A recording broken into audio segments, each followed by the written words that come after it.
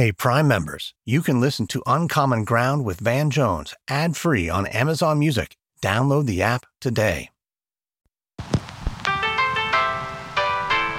Is this America, the land of the free and the home of the brave? Wake up, America, wake up! The political division in the country undeniably deep right now. The big question on a lot of people's minds, can Americans come together and heal? I'm Van Jones, and this is Uncommon Ground. Welcome back to Uncommon Ground. I'm Van Jones, and on this show, we're exploring what it takes to make meaningful change in such a divided country. I am looking for answers to some of the toughest questions and problems that just seem to be holding everybody back. One of those questions is, how do we hold people accountable, but still allow for some space and some grace for growth? We have to build these movements for justice. How do we make sure those movements are just themselves? We're trying to fight for fairness for everybody, but sometimes maybe we're not as fair to the people in these movements that we're a part of as we might want to be.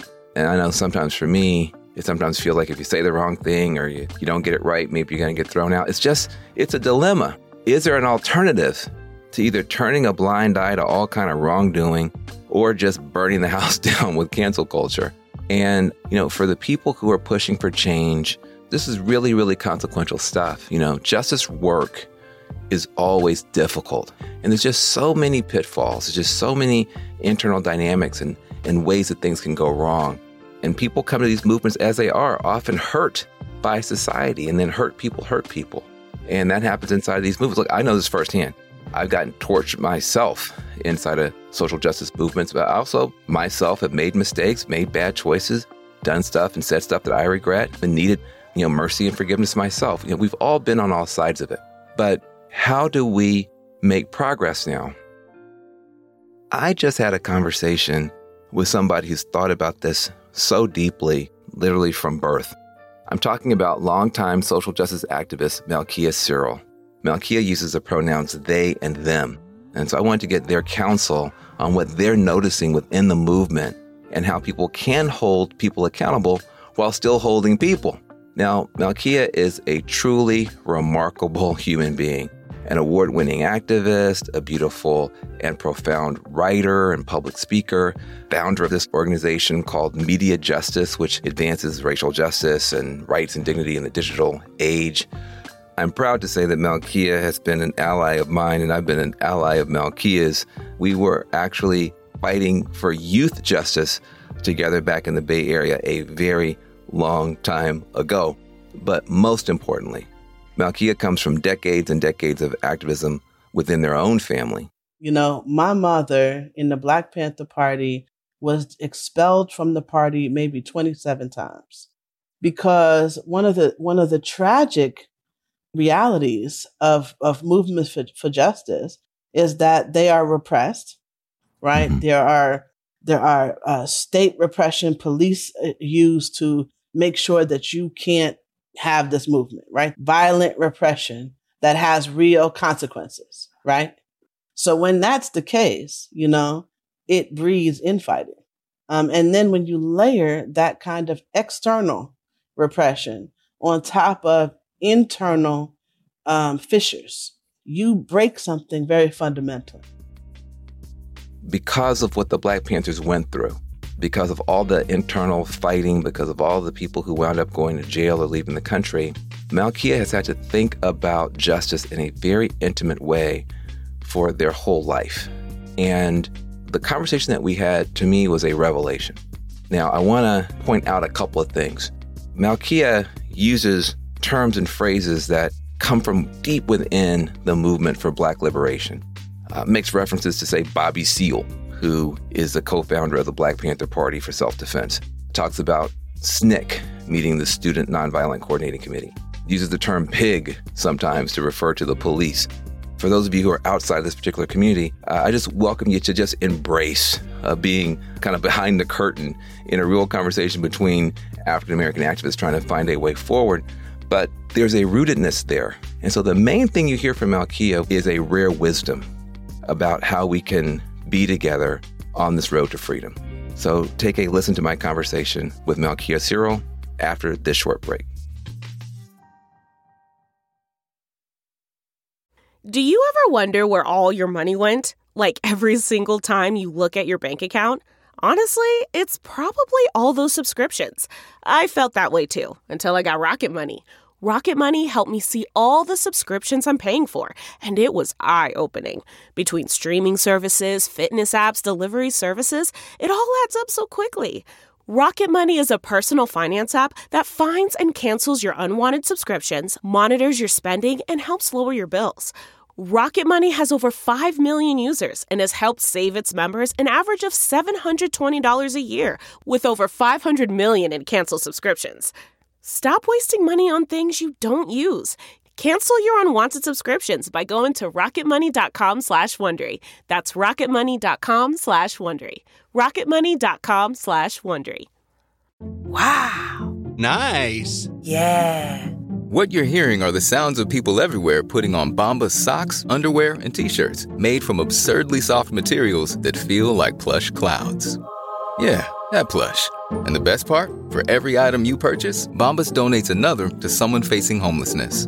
Bombas. Big comfort for everyone. Go to bombas.com/Wondery and use code Wondery for 20% off your first purchase. That's bombas.com/Wondery. Code Wondery. I just appreciate getting a chance to talk with you. And you've been somebody who has fought for every kind of justice in the world. Racial justice, social justice, gender justice, technology justice. I knew you when you were fighting for youth justice. That's right. That's right. Your whole life has been committed to this fight for justice. And I wanted to talk about it, especially, where does grace fall in? Where does accountability fall in? Where does redemption fall in? Like that whole thing is a conversation I want to have with you. And I really wanted to start the conversation, though, with your mom. I think I actually knew your mom before I knew you. I certainly knew of your mom before I knew of you. Tell Uncommon Ground community a little bit about your mom and how honestly you came into this fight for justice. My mom's name was Devich-Cyril. Let me start by saying she passed away in 2005 from a genetic illness, sickle cell anemia. And what that means is that, my entire life, my mom was chronically ill. She was also the daughter of Jamaican immigrants. She, took herself to college. She integrated a white university in the Midwest and came back to Brooklyn to join SNCC, actually. And that's the Student Nonviolent Coordinating Committee, which is the young people in the 60s who started off with the lunch counters, and they did the buses, and then they did the voting drive. They basically, the youth who powered the whole movement were called SNCC. And my mom loved SNCC, but then she kind of felt enamored, romantically with Bobby Seale. Oh, now we get down to it. Bobby Seale, co-founder of the Black Panther Party. We didn't know. Oh, here we go. It's going to be good. And so she decided that she liked the Black Panther Party better. So she moved. And the thing is, that's not uncommon, right? People join things because something's there that interests them, at least initially. And as a member of the Black Panther Party, she ran the New York breakfast program. She was an original member of the Harlem chapter, which was one of the initial chapters outside of Oakland. She was friends with and family with many of the people that the people have heard of now. Fred Hampton, other names that have come up to the forefront now, people that she considered her contemporaries and her friends. So that's her, yeah. Mm-hmm. Well, I tell you, you have lived up to that and more. I mean, like I said, you have been a leader and a source of wisdom in so many different fights and struggles and campaigns and organizations. And also you've become an incredibly beautiful and powerful writer, both writing about your own grief at the death of your wife and some of the intricacies and the nuances of what it means to be in liberation struggle for real. The system has let us down when it comes to justice. If you're a female, if you're LGBTQ+, if you're African American, if you're indigenous, whatever group you are in, you can say with some authority that the system has let us down. And what we're seeing now are movements coming up to try to correct some of those injustices in a new way in a new era with new tools, including social media tools. And this is on the net, I think, a positive. And yet there's always challenges.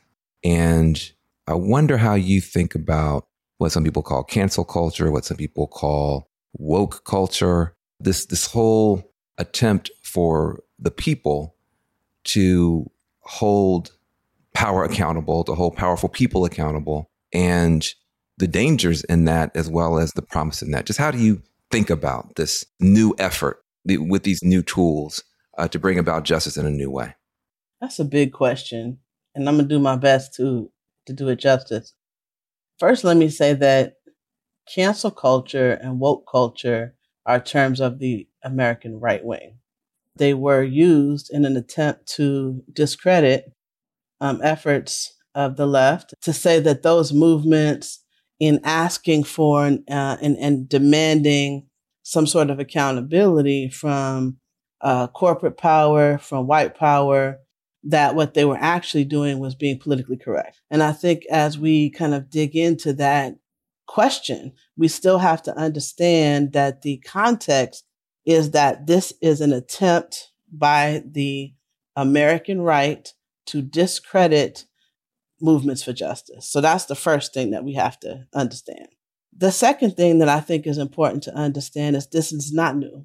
You know, my mother in the Black Panther Party was expelled from the party maybe 27 times. Expelled from the party because she didn't do whatever they said do in a particular way. Expelled from the party because of sexism in the party. Expelled from the party because she didn't want to sleep with so-and-so. You know, many, many reasons to be expelled from the party. Because one of the tragic realities of movements for justice is that they are repressed.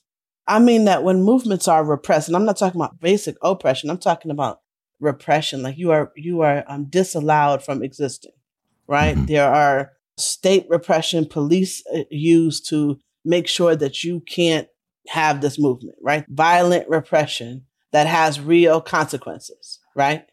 So when that's the case, you know, it breeds infighting. It breeds an inward focus because it breeds paranoia. It breeds fear. And then when you layer that kind of external repression on top of internal fissures, you break something very fundamental, you know? So that's the second thing. It's not new. It's actually old. When you say this is not new, what you mean is the infighting and the, activists sometimes lashing out at each other. That's correct. In this context of we're already poor and oppressed, and there's also police repression. So social movements have a tendency to begin to infight, have people turning on each other. Yes. But let's get to the real thing you're talking about. You know, I need to point those two things out because sometimes we blame ourselves for things that have external causes. But to the real question, you know, what does it mean that we can be so ruthless with one another? You know, mm-hmm. What does that mean for our capacity for victory? What does it mean for our future, as a movement?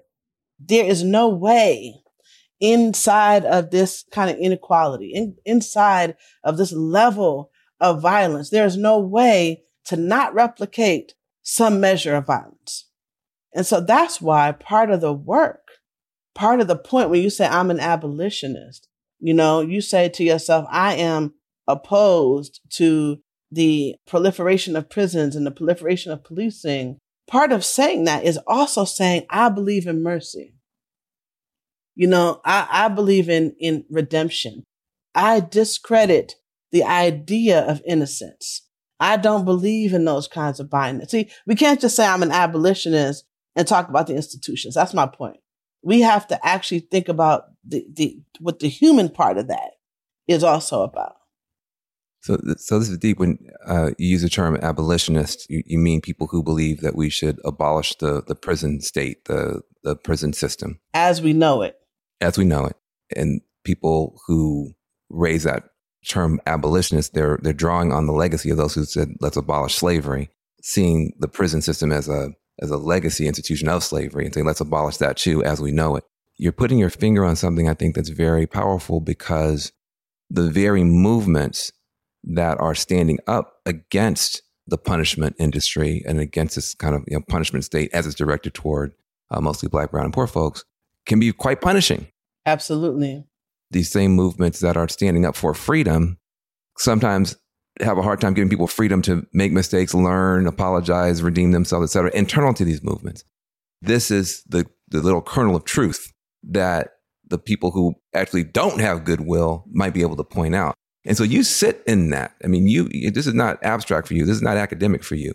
You're in these meetings. You know the people who are sometimes contesting and contending, and you're trying to do two things I think that are very difficult: to change the society, and at the same time to protect and heal and grow a movement that the society may be trying to crush. This is why I wanted to have you here, because there's no tougher job than the job that you and your peers have taken on. What's the right way for a movement to hold leaders accountable and still hold leaders? Like, I feel like sometimes we're holding folk accountable. We're not holding them. That's a good question. Well, let me say this. First thing that my mom taught me is that accountability starts at home. So if I want to hold somebody accountable, the first thing I have to do is check and be sure I am being accountable. And the fact is that there's been plenty of times in my 20, 30-year career as an activist where I have not been accountable. Let's just be clear about that, right? Yeah. I had to learn to be different. And also, like many of us, I got dropped in to an ED job. And so like many of us, I didn't really have any particular management training or management skills. I had a vision and I had a passion, but that has nothing to do with the skills required to build an organization, for example. There's a kind of accountability that is required when you are on blast, when you are in public at a high level, that is not required when you're more behind the scenes and when, everybody don't know who you are, right? And it's hard, especially when you're at that level. Many times the movement has been distanced from you. You have distanced yourself or the movement has distanced itself.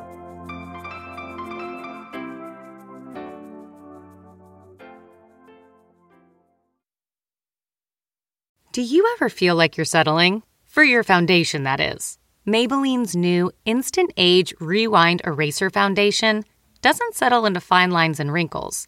With SPF 20 and moisturizing Pro Vitamin B5, this foundation not only provides medium coverage and a natural finish, but also protects and nourishes your skin. And the best part? The blurring sponge tip applicator makes application a breeze. Say goodbye to cakey, uneven foundation and hello to a flawless, radiant complexion. Try our new foundation today and see the difference for yourself at Amazon.com/Instant Eraser Foundation. Visceral, dramatic, uncompromising. The third-generation Range Rover Sport redefines sporting luxury and is the most desirable, advanced, and dynamically capable model yet. Combining assertive on-road performance with signature refinement, Range Rover Sport communicates power and agility. Dynamic by design, it delivers an instinctive drive with engaging on-road dynamics and effortless composure, while the purposeful cockpit-like driving position of Range Rover Sport sets the tone for a focused interior that promotes exhilarating driver engagement. Design your Range Rover Sport at LandRoverUSA.com.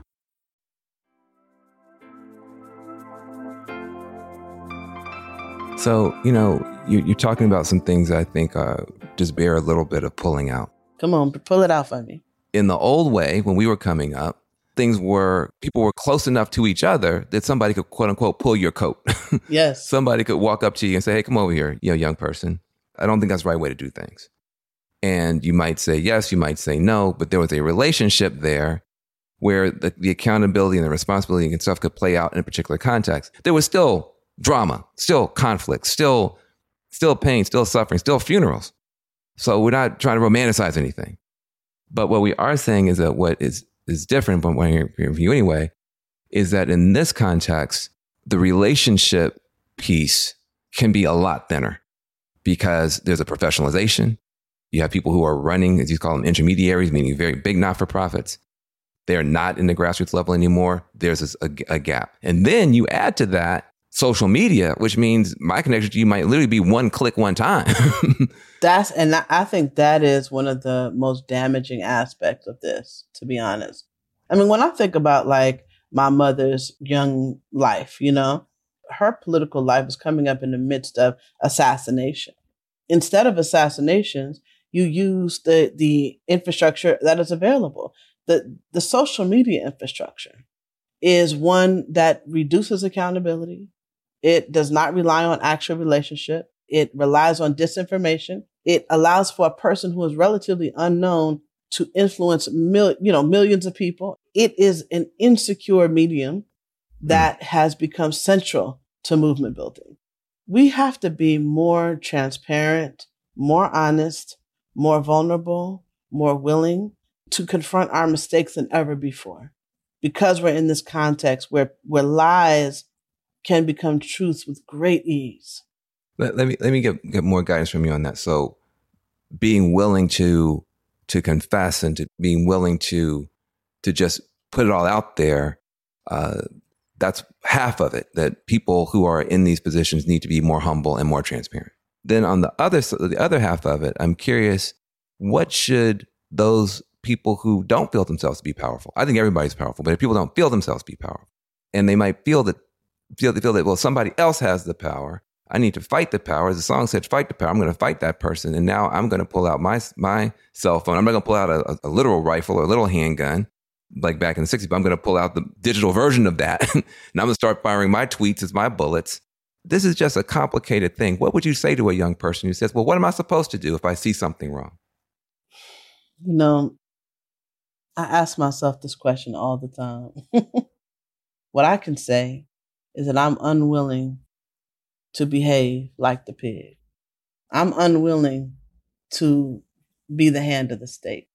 And it's something I have to tell myself daily. There's a saying my mother used to say, we used to say it all the time. I am the people, I'm not the pig. I am the people, I'm not the pig. And one of the reasons that we would say that is because it was a reminder we do not need to do the state's job for it. We are the people. Our job is to liberate. Our job, we're in a merciless environment. Our job, therefore, is to find and to dig out and discover mercy. For a long time, I was out here battling on social media, arguing with people, being like, don't say that, and it was fruitless. It was so fruitless. So instead, I turned my attention inward. And what I said was, I'm going to build something. I built something called the Pandemic Joy Community. It's a private community. And yet we have 200 members, and we gather on Sundays and we build and we talk about these topics and we work on how do we be more kind? How do we be more accountable to each other? How do we be less punitive? How do we be the new person that we need to be for the new world that we're trying to create? So I can't change. I'm not going to go out and try and change thousands of people at once. I'm going to try and change hundreds of people at a time. And eventually that'll be thousands. What I hope will change is that we think less about the structural changes that need to be made. Not at all. Obviously, we have to focus on the structural changes, but that we think about the human changes that need to be made too. That we think about the relationships. Movements are not just about the outcomes. They're about the practice, and they're practiced person by person.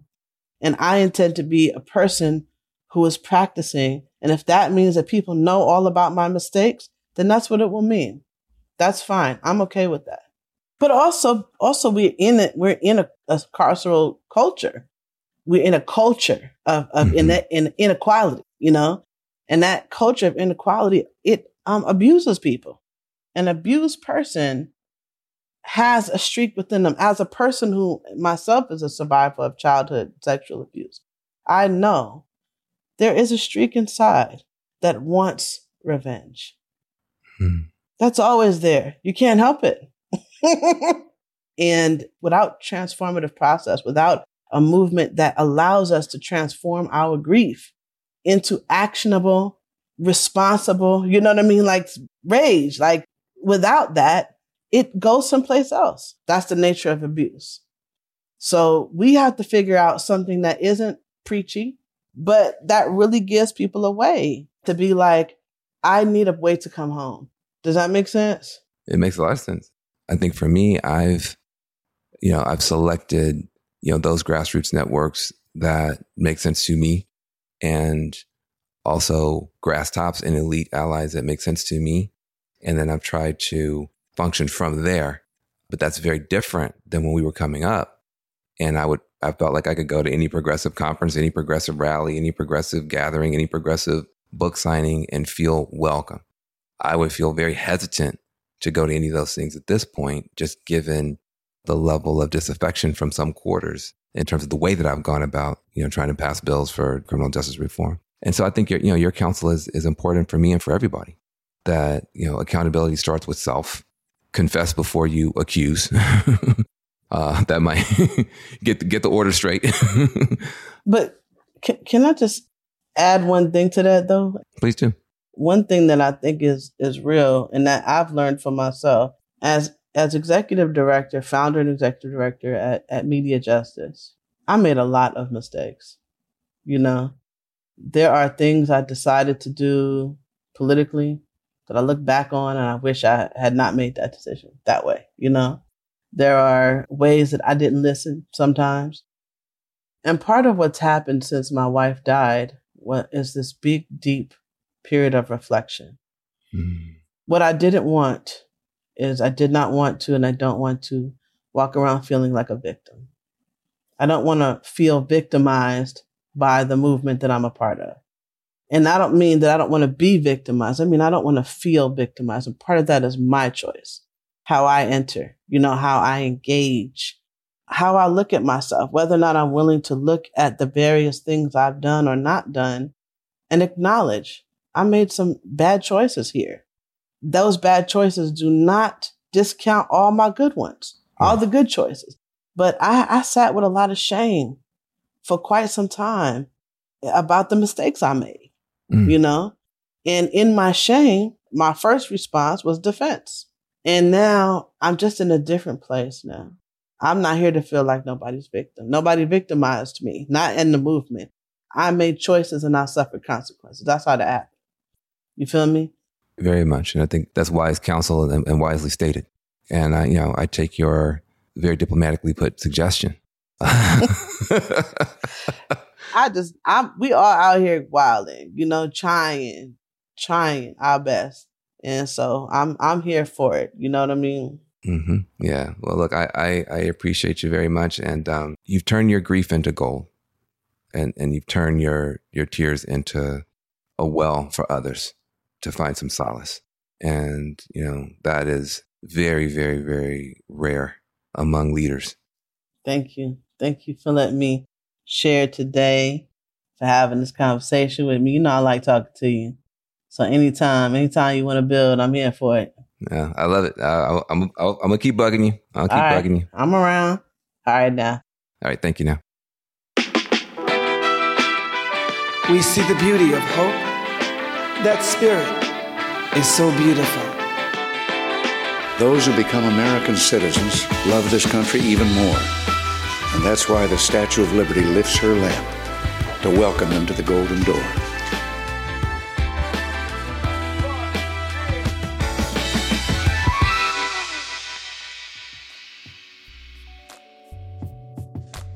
For me, that was, just a beautiful, powerful conversation with somebody I've known for a long time and respected for a long time. And that conversation took it to an even deeper level. It's not just that Malkia is a genius. Malkia is certainly a genius. But, you can sense that work that's been done on the internal level, at the personal level. Malkia lost their wife in just the most painful way. It was this long illness. They chronicled on Facebook pretty much every step of that process. And in the process of this long goodbye, I just watched Malkia transform into somebody who who's a lot wiser, who's a lot deeper, who's a lot stronger, actually, but also a lot more tender. And what I want to point out is that Malkia is not the only person who's grieving in that way, especially now. Malkia has been stretched open by the challenges of our time, and so have a lot of people, millions of people. And they're having these catastrophic breakdowns and then turning those breakdowns somehow into breakthroughs. And I think that the political class and the media elite need to be listening and learning more from the people who are actually getting through these hard times and finding a way forward and discovering more wisdom and discovering more solutions for themselves, because that's the kind of thinking and approach that's needed actually at the very top. And I just think increasingly we're going to have to turn to folks who have not been listened to and trust that the genius that we need to solve these problems is going to be found in very unexpected places and from very unexpected people. There is wisdom, I guarantee you, all around you. We just tend to look past it. There's probably some young person in your life right now that may not feel like they're being listened to, and they may have some tremendous insight about what's going on in your family or what's going on in your community or your workplace or in technology. And I think we could all do a better job of making sure those young people are feeling heard.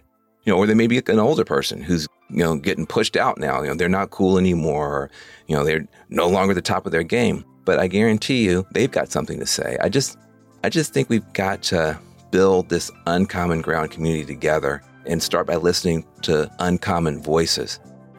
So I just invite you to pull those voices in your own life. I'm trying to do it on this podcast, and I hope we'll stay together. This is Uncommon Ground. I'm Van Jones. See you next time. Uncommon Ground with Van Jones is an Amazon original production. It's produced by Magic Labs Media and Wonder Media Network. Our producers are Teddy Alexander, Maisha Dyson, Grace Lynch, Adeswa Agbanile, Sundus Hassan Noli, and Lindsay Cradlewill. Our managing producers are Lauren D. and Eliza Mills. Our executive producers are Jenny Kaplan and Morgan Jones. Our theme music was composed by The Grand Mess. Publicity for this show is led by Alice Zoe, Andy Lichtenfeld, Didier Moraes, Chantel Muentes, and Sam Petherbridge. Special thanks to Jana Carter, Taylor Williamson, Seven McDonald, Drew Schwindeman, Eric Carter, Trevor McNeil, Carrie McCarran, Joe McMillan, Steph Walkneen, Vanessa Rebert, Ty Jacobson, Marshall Louie, and Chris Jackaman.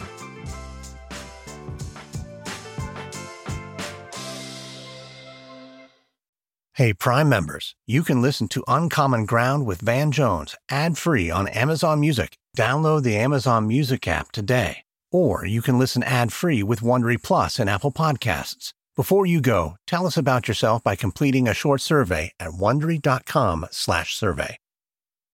I have missed these Friday night dinners. Welcome to Harvey Graw!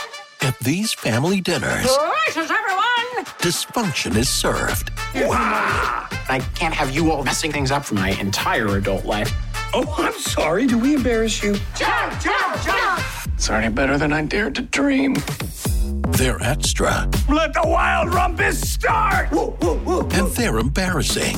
We know how hard it is to move on from the first girl that you ever slept with. Not the first girl who I ever slept with. Yeah, right. You're a regular lady killer. I thought you said it was going to be boring here tonight. No! I really hoped it would be.